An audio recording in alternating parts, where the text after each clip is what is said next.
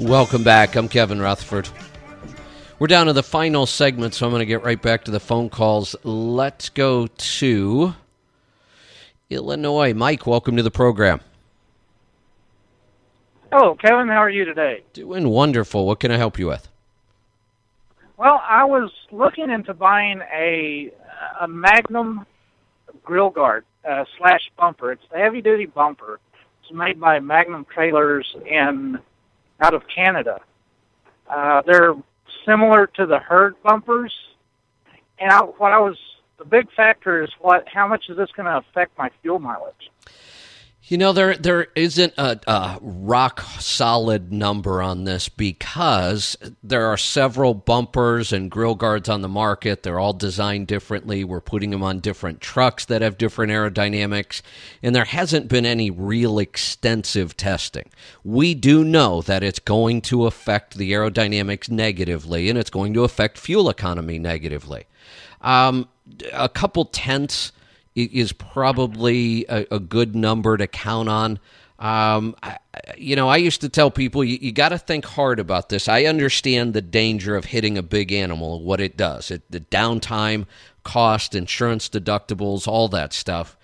But you also have to realize that there's a good chance having that bumper and grill guard is going to cost you $1,500 to $2,000 a year in fuel cost. Now, some people say, well, you know what? I hit an animal every year. And between my insurance deductibles and my downtime, the $2,000 is actually a bargain. And that makes sense. They're doing it by the numbers. Are you on Facebook at all?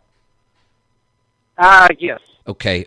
If you send a message to Jackie Wormley, Jackie is part of our team here at Letstruck. She calls the show a lot. She works all the truck shows with us. Jackie tracks her fuel mileage meticulously, and she has for years. And now she's on a dedicated run, so she's even able to get better numbers. And because of the area she runs, and she runs a lot of two-lane back in the woods, even though fuel mileage was critically important for her, she decided to go with a grill guard setup, and she has some numbers she'd be willing to share with you. And her results weren't too bad. Now, she did a couple other things to help improve them, but get with her. She'll give you some numbers, and that's really the only person I know of right now that I could point you to that could say, here were my numbers before I put it on, and here were the numbers after.